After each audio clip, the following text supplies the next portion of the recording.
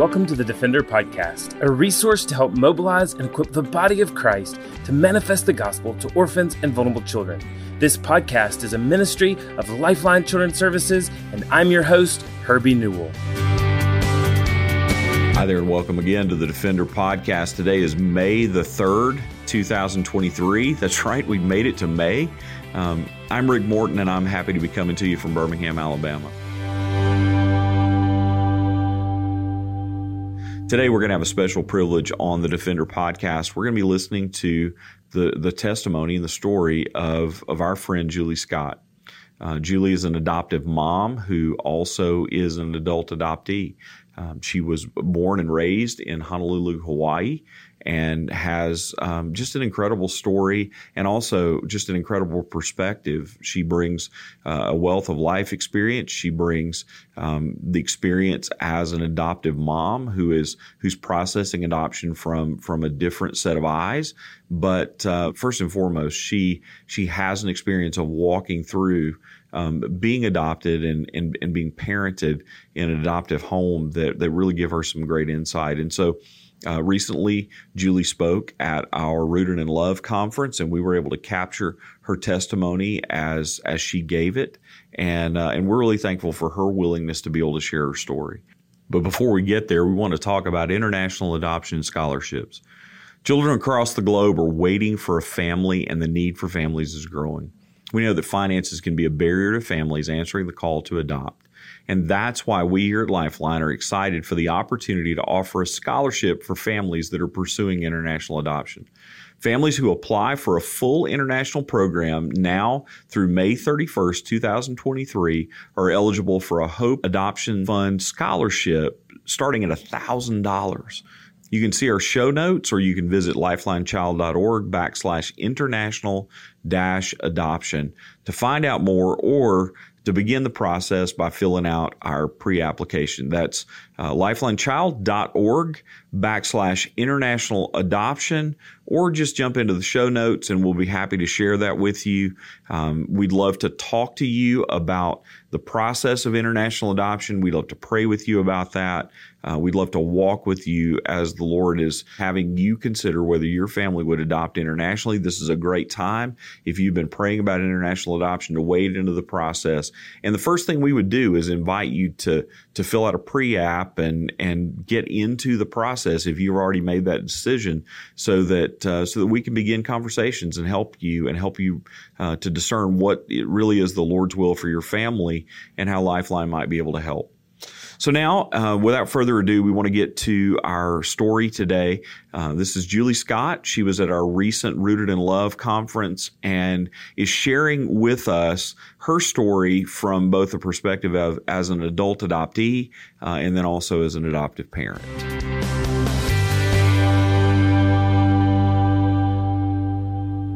So I want to set the tone by sharing something that I wasn't planning on sharing. My full name is my maiden name, Julie Kehaulani Barshaw, and I am now Julie Kehaulani Scott. And Kehaulani is a Hawaiian name, and it means dewdrop from heaven.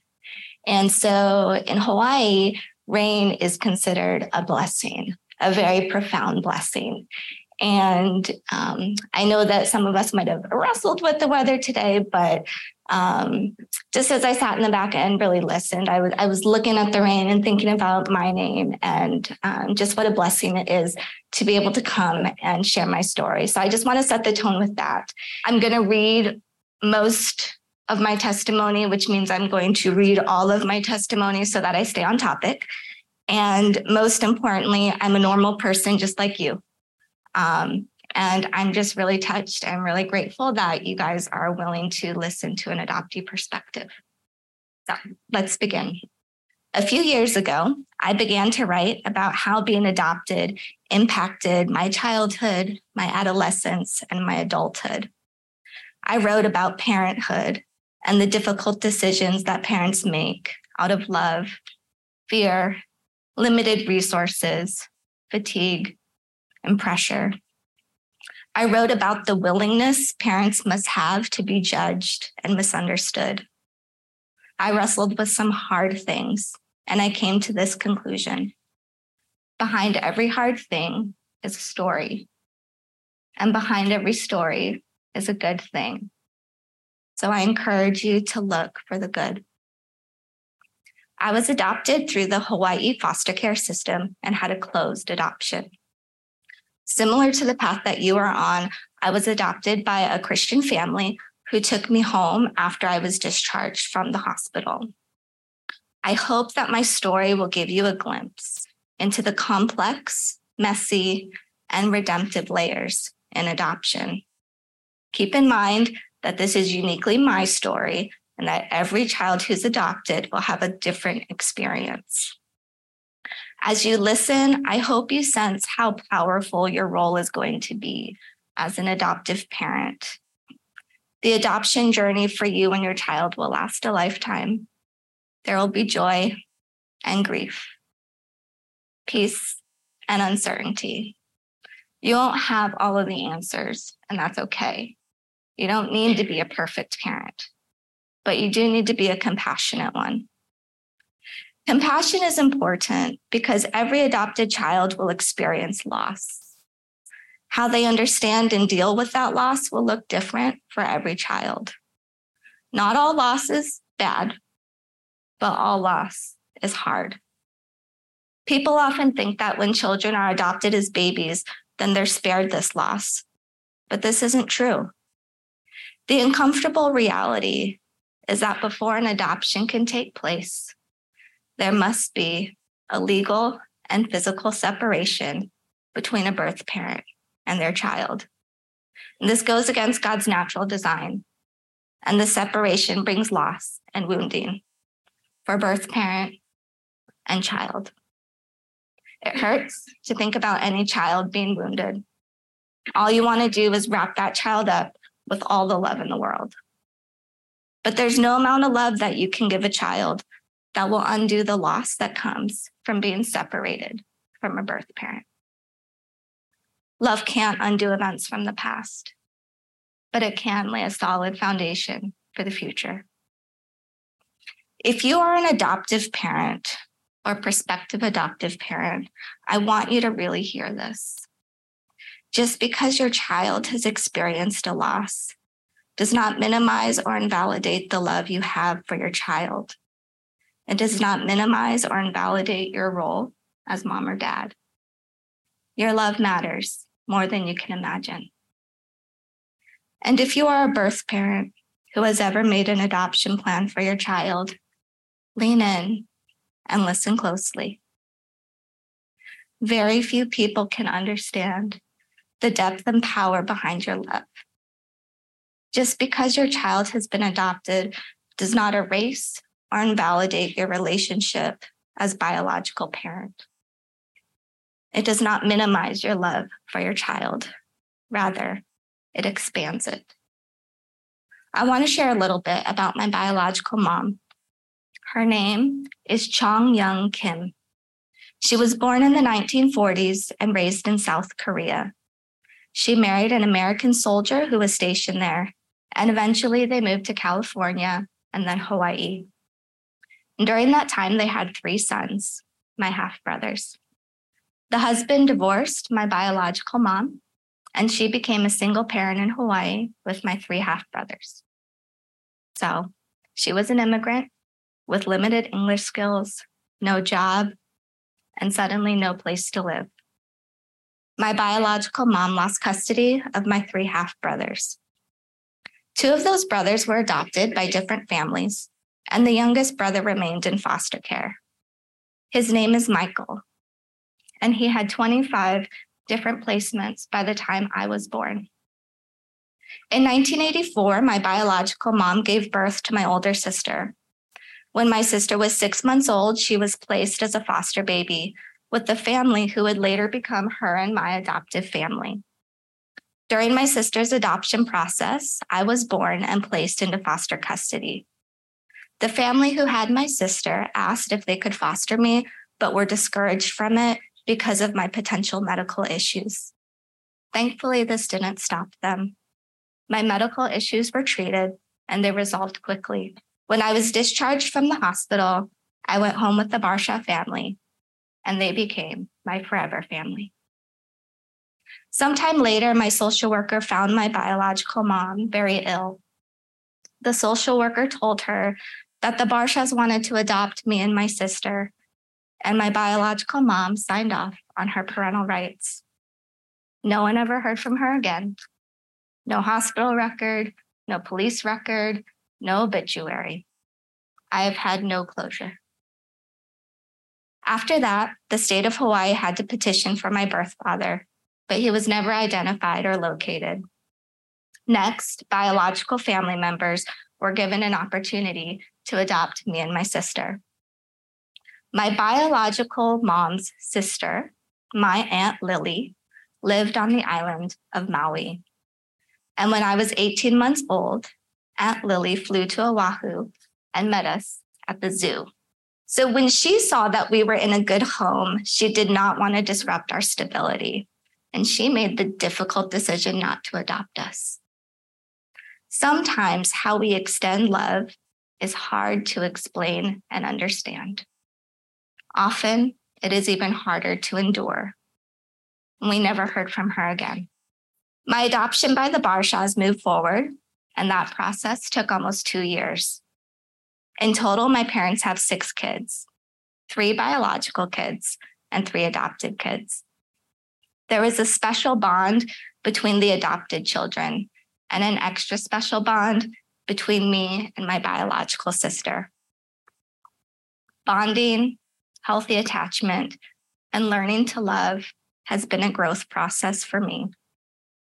I grew up as a pastor's kid and was told that Jesus loved me. I believed that Jesus loved me and asked him into my heart at the age of 5. But I also believed that doing so would make my parents love me more. I viewed love as a transaction. On one hand, I was told that my birth mom gave me up for adoption because she loved me.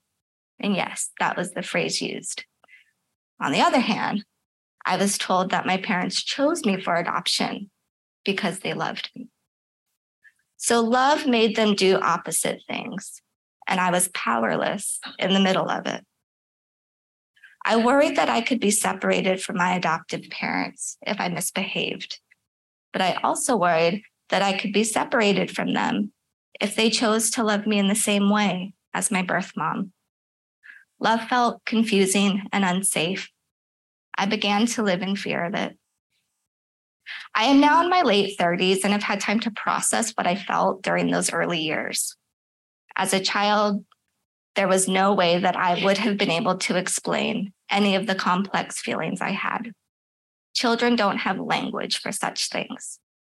I am not suggesting to you that every adopted child will have the same thoughts and feelings that I had. But please consider that a young child might be trying to process more about their adoption than you're aware of. Growing up, my family lived in a mostly Caucasian community, and there was often an explanation being made for why the adopted children were with the Barsha family.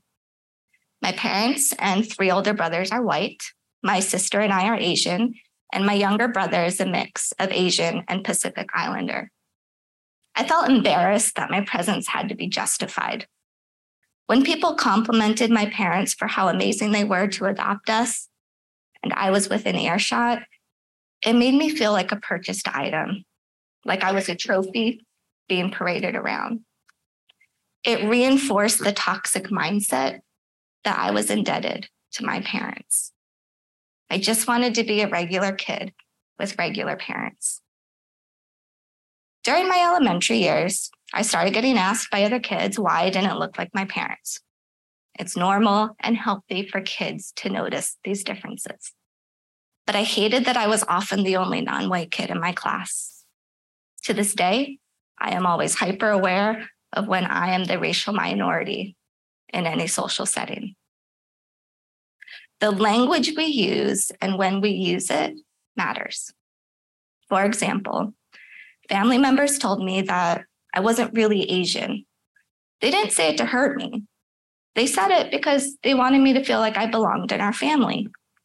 Sometimes family members joked that I was a banana or a Twinkie, yellow on the outside, but white on the inside. The jokes hurt deeply, and I felt ashamed of being Asian. Whenever I blew out the candles to my birthday cake, I wished for one thing: to wake up with blonde hair and blue eyes. By age 10, I realized that I would never become white. So I believed that I could never be beautiful. I have vivid memories of spending years looking in the mirror and saying to myself, "You are ugly, you are stupid, you are worthless." My journey with self-worth has been long and hard. Up until my teenage years, I was a pretty compliant kid, but things changed when I was a teenager, and I entered into a depression that I did not come out of until my mid-20s. I struggled with suicidal thoughts and self-harm through cutting and eating disorders. Just before my teenage years, I experienced a significant trauma. When I was around 11 or 12 years old, my mom told me and my sister about our half-brothers. She told us that the youngest of these brothers, Michael, had recently aged out of foster care and committed suicide. The devastation was complex. My mom explained that during our adoption process, Michael's care team requested that he not be told he had sisters. His emotional state was fragile, and they feared that sibling connections would make things worse for him. To complicate matters, we lived in the same community as Michael, and my oldest adoptive brother helped coach his soccer team. The care team thought that if my sister and I were told about our biological brothers, we might say something to Michael at the soccer field and it would upset him. It was too great a risk in their minds. They made the decision that in order for Michael to never know about our existence, then we would not be told about the existence of our three brothers. When Michael's death appeared in the newspaper, my mom told us the facts herself so that we wouldn't hear it from anyone else. Sometimes there is no right or wrong. Sometimes there are just bad options and worse options. That was the hand we were dealt, and my parents had to make really hard decisions. As a teenager and young adult, I had a lot of resentment toward my parents that people in our family, our community, and our church knew about my biological brothers, but my sister and I didn't. It felt violating. In recent years, the resentment has been replaced with compassion and gratitude. More than anything, I am grateful that my mom shared this information with me and that she was honest. I know that my parents loved Michael and they wanted his highest good. I encourage you to talk about your child's biological family to them in an honest and positive way. Your child will need to hear your verbal permission to talk about their biological family. Please don't be afraid of your child's questions or feelings. They're going to have some really big feelings. They aren't asking questions to hurt you. They're just curious and trying to make sense of their identity and their history. When I was in 7th grade, I got into a fight with another student, and she screamed at me in front of the entire gym class. "Well, at least I wasn't adopted. At least my parents love me. I don't even have to say that word. Adopted." Her message was clear.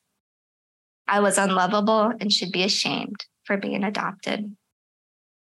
When I went home and told my parents what happened, I told them that I hated the student and that I would never forgive her. I expected them to explode with anger and get that girl expelled from my school. Instead, my parents modeled self-control.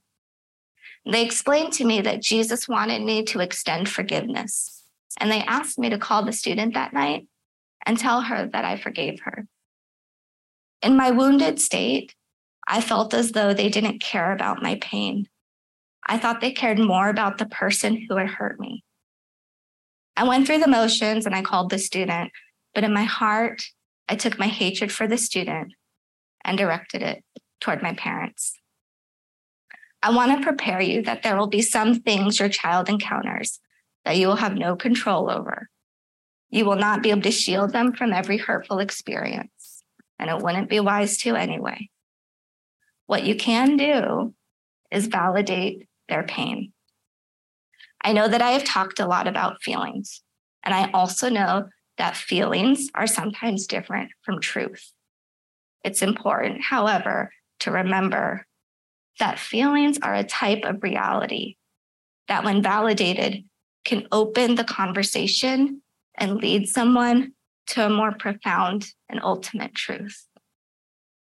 When I was 15 years old, my family moved out of state, and I wasn't able to bring my dog with me.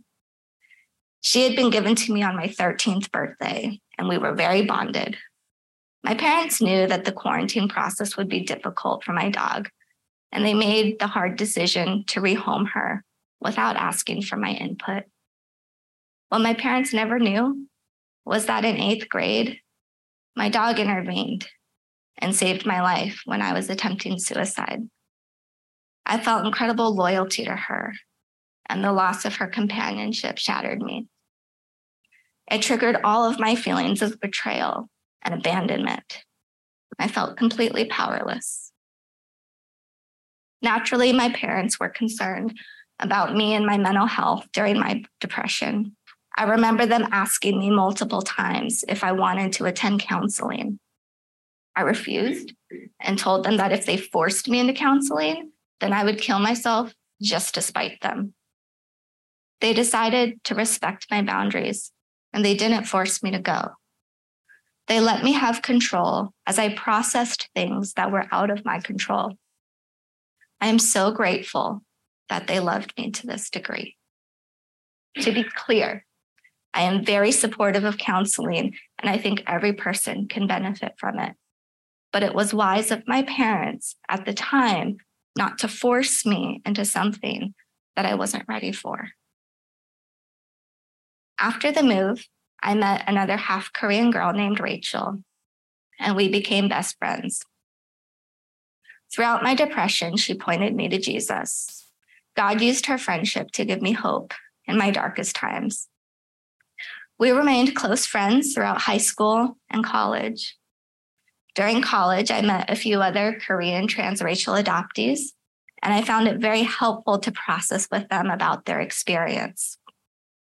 In my junior year, I spent a semester living in South Korea, and while I was there, I received news that Rachel committed suicide on Thanksgiving Day 2005. My world came to a stop. For the next 12 months, I wrestled with God. On the surface, I was grieving over Rachel's death. But the depth of my grief and anger was rooted in my adoption loss. Rachel's suicide triggered feelings I had when I learned about Michael's suicide. I felt abandoned and powerless. It was scary and hard to admit this because loss was never talked about when I was growing up. In that season, I finally realized that it was okay for me to be sad about certain parts of my adoption journey. I gave myself permission to grieve, and this led to a life-altering moment for me. I realized that adoption was never part of God's original design because family separation was never part of God's original design. Most importantly, I realized that while we may not live in the Garden of Eden anymore, the God who walked with man in the garden still walks with us today. Maybe our world isn't perfect, but the God who holds our world together still is. And he loves us more than we can comprehend. During this season, I came to a true saving faith, and my life took a 180-degree turn. After graduating from college, I attended a seminary in Canada and began dating. I never dated before that because I was afraid of dating somebody that I might be related to. I didn't know how to navigate romantic relationships in a healthy way, and I inflicted a lot of pain on the people I dated. In retrospect, all of my manipulation and insecurity stemmed from unresolved fear that I had from being an adoptee. In many ways, I was 5 years old again. I craved human love, but because of my fear, I could not let it into my life. In 2012, I met my husband, Brian. His steadfast love and commitment have helped me in accepting that I am worthy of human love. He has shown me that love indeed is patient. We have been married for 9 years, and there are times that my adoption wounding is still triggered. More often than not, Brian pays the price for wounds that he never caused. He has amazing compassion and understands that navigating loss can be a long and complex journey. I became a mom in 2016, and after giving birth to my son, a lot of the pain I had around being adopted disappeared. You might think it was because I was able to experience a blood connection, but it wasn't blood that made the difference. It was life itself that overwhelmed me. It introduced a love more powerful than anything I had ever experienced. The doctor could have placed any child in my arms, from my womb or not, and I knew that I could love that child just as powerfully. In that moment, God opened my heart to adoption in ways I never thought possible. My daughter was born in 2018. And in 2021, we began our adoption journey with Lifeline Children's Services. We are currently waiting to be matched, and I can tell you that this side of adoption is also a complex journey. If your life has been touched by adoption in any way, then you know that there is pain, but there is also good. Adoption has been a hard journey for me, but one that I wouldn't change because it was the path that God used to bring me to a saving faith in Him. He is the greatest good in my life. Before I close, I want to share about how I connected with biological family members, even though I had a closed adoption. In case you're wondering, I never pursued contact with my biological brothers, and to this day, they don't know that I exist. I discovered that my Aunt Lily died, and from her obituary, I learned that I had an uncle and 2 aunts who are still alive. In 2019, I made contact with my biological uncle through 23andMe. Telling my parents about connecting with my Korean uncle was one of the scariest things I have ever done. Thankfully, they were supportive, and we have a closer relationship now because they weren't threatened by my desire to connect with biological family members. When I met my Korean uncle in person, it was emotional and meaningful. I call him uncle, and I have a very special love for him, but I don't feel a need to foster the relationship. In 2022, I saw a photo of my biological mom and grandmother for the first time. Seeing this photo made me feel complete in a way I can't describe. I look just like my biological mom, and she's absolutely beautiful. I have her photo framed next to a photo of me with my parents on my wedding day. When I see the photo of my Korean mom, I always wonder if she held me in her arms after I was born. I don't have the answer, but because I am a mother myself, I know that she always held me in her heart. And when I look at the photo of me with my parents, I think about how they held me in their heart long before they ever held me in their arms. Right now, you are holding a child in your heart. I know that you are anxious for the day you will hold that child in your arms. As you wait, I encourage you to begin exercising your compassion muscle. Your child will need your compassion more than you can imagine. I'd like to end by reciting the chorus from the song, Goodness of God. You're welcome to join me if you like. All my life, you have been faithful. All my life, you have been so, so good. With every breath that I am able, I will sing of the goodness of God. Thank you. Thanks for listening to the Defender Podcast. If you enjoy making this podcast a part of your weekly routine, we'd love for you to take a moment to subscribe, rate, and review the Defender Podcast to make it easier for more people to find.